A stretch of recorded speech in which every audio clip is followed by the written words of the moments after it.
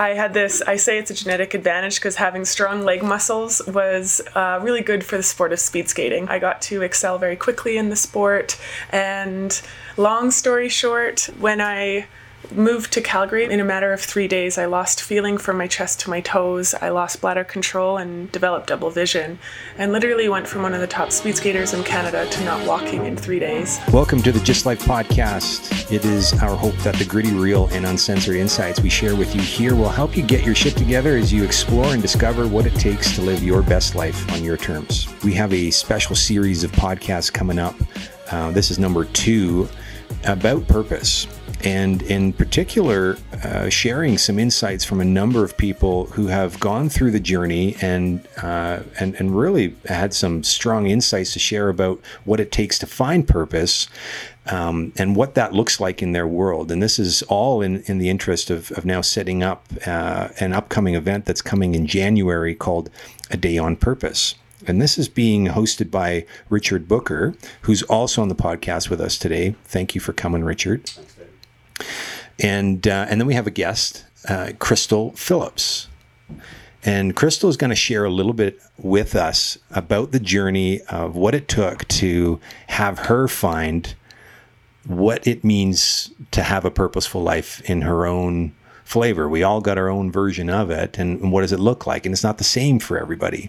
And Crystal's going to be sharing some of that, speaking at A Day on Purpose in January. And what we're going to do on the podcast is get a little background teaser and get a sense of a little bit of what she'll share at the event in January. So welcome, Crystal. Thank you. Now, I'm going to let Richard just kind of guide the conversation here as we share a little bit about Crystal's journey. So, Richard, you have the microphone, hopefully properly this time. Thanks, David. So, Crystal, I think it was about a year ago that I heard you speak at an event I was hosting with the Goldmine Project. And you were telling the audience your story of, I guess I'd call it transition, maybe. And from what I remember of it, it was a path that was well defined by you, a choice that you'd made, a purpose that you'd identified and committed your life to, when the universe kind of threw you a curveball, as I remember. And then a couple of months ago, you and I ran into each other at a coffee shop, and I, like usual, when the universe sort of put something in front of me, kind of walked right by it. And then as I was walking out of the coffee shop with my wife, thought, this could be more important than just happenstance that this is where Crystal gets her coffee. So I turned on my heels, came back into the store, and then you may remember I was telling you a little bit about this event called A Day on Purpose and asking you if you'd be interested in participating, and to my absolute delight, you said yes. And so here we are. I wonder if you could share just a little bit about the story I'm referring to for those that are listening. Happy to. Thanks for having me. So I guess that big goal of mine that I was very driven towards was the Olympics. I grew up with a genetic advantage that got me the nickname Quadzilla. I say it's a genetic advantage because having strong leg muscles was really good for the sport of speed skating. And so I entered into a very competitive sport of speed skating. I got to excel very quickly in the sport. And long story short, when I moved to Calgary, where the National Training Center is and the fastest ice in the world, this is where you kind of took your training and your skating to that next level. And the summer after I moved there, in a matter of 3 days, I lost feeling from my chest to my toes. I lost bladder control and developed double vision, and literally went from one of the top speed skaters in Canada to not walking in 3 days. Wow. So that was super annoying because I'm a teenager at the time, and I had this Olympic dream, and now I'm being told that I have multiple sclerosis and that I'll never speed skate again.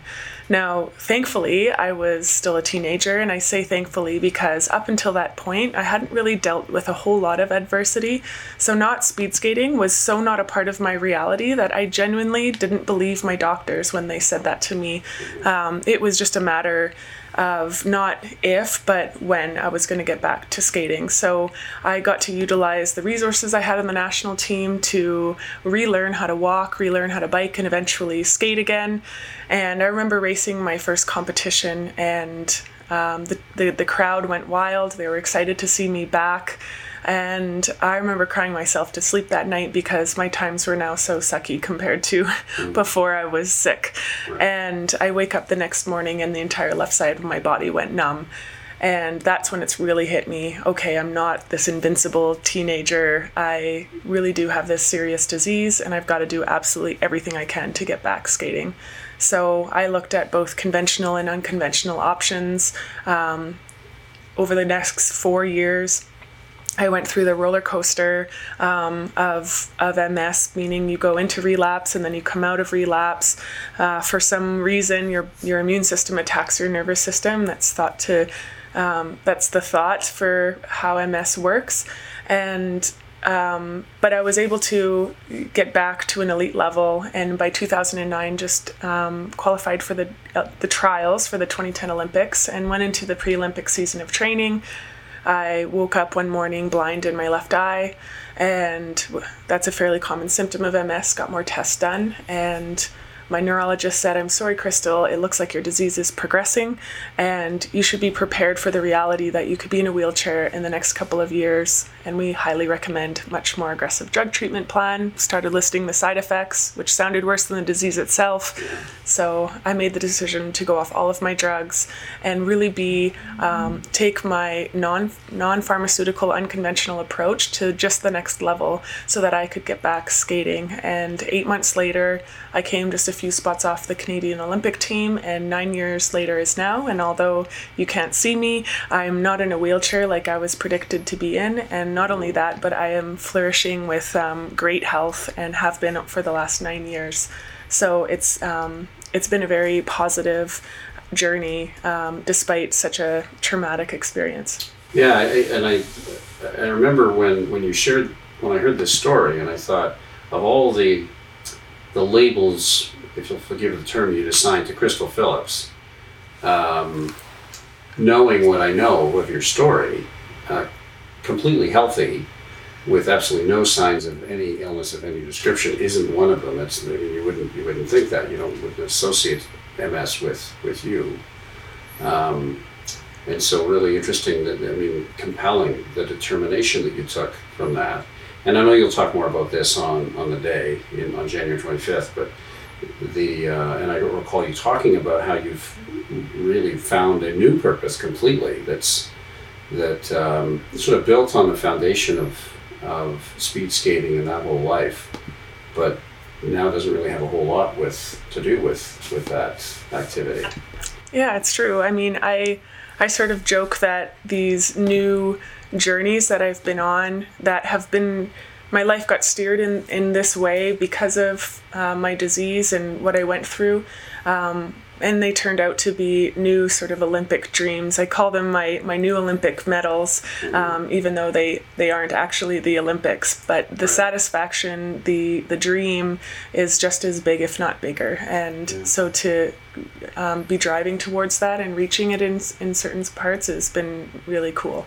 Yeah, and I'm sure there's a lot of people that will be at this event and then maybe listening to this that have been forced into a situation of having to redefine who they are. I work with a lot of people who are out of work, not by choice, and don't see a viable option for them to continue their career in the direction they've been going. So engineers and geologists and geophysicists, for example.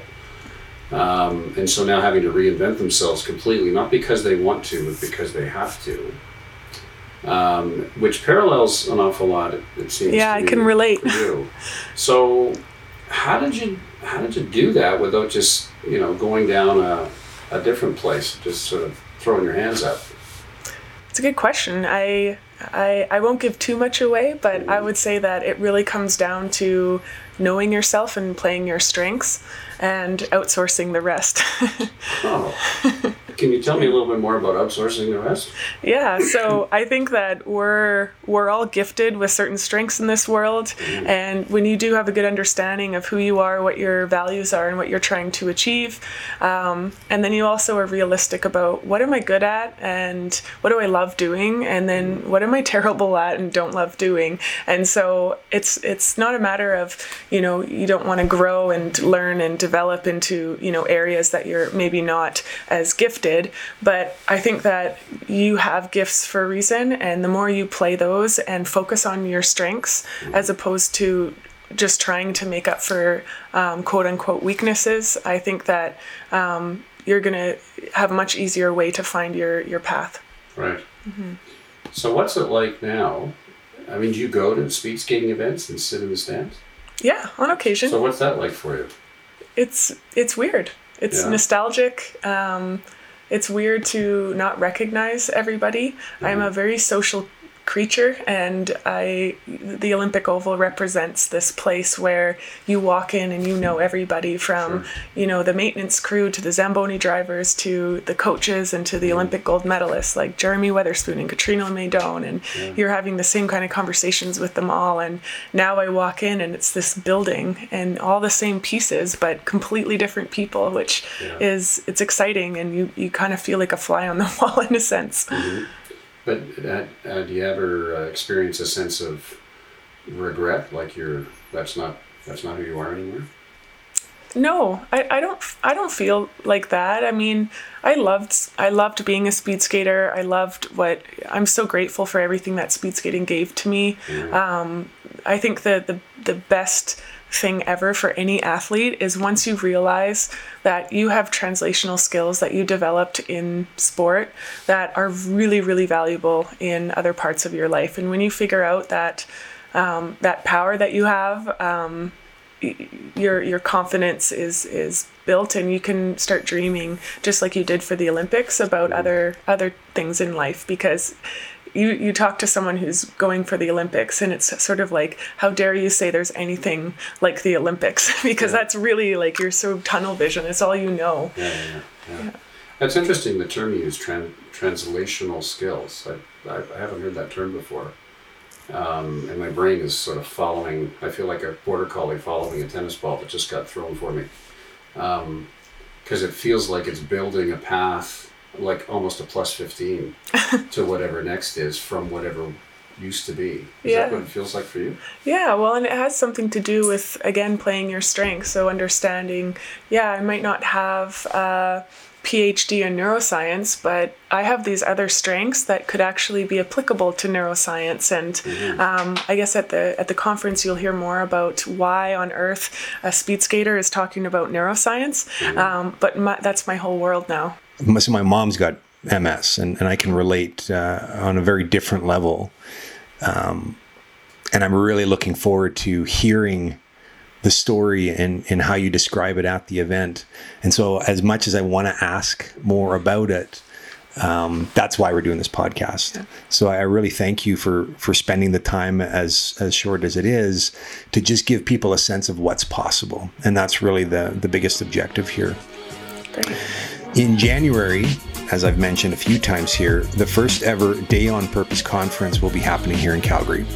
A Day on Purpose is bringing together a fantastic community of speakers and presenters, as you've listened to today, people like you and me at various stages of uncovering their own purpose.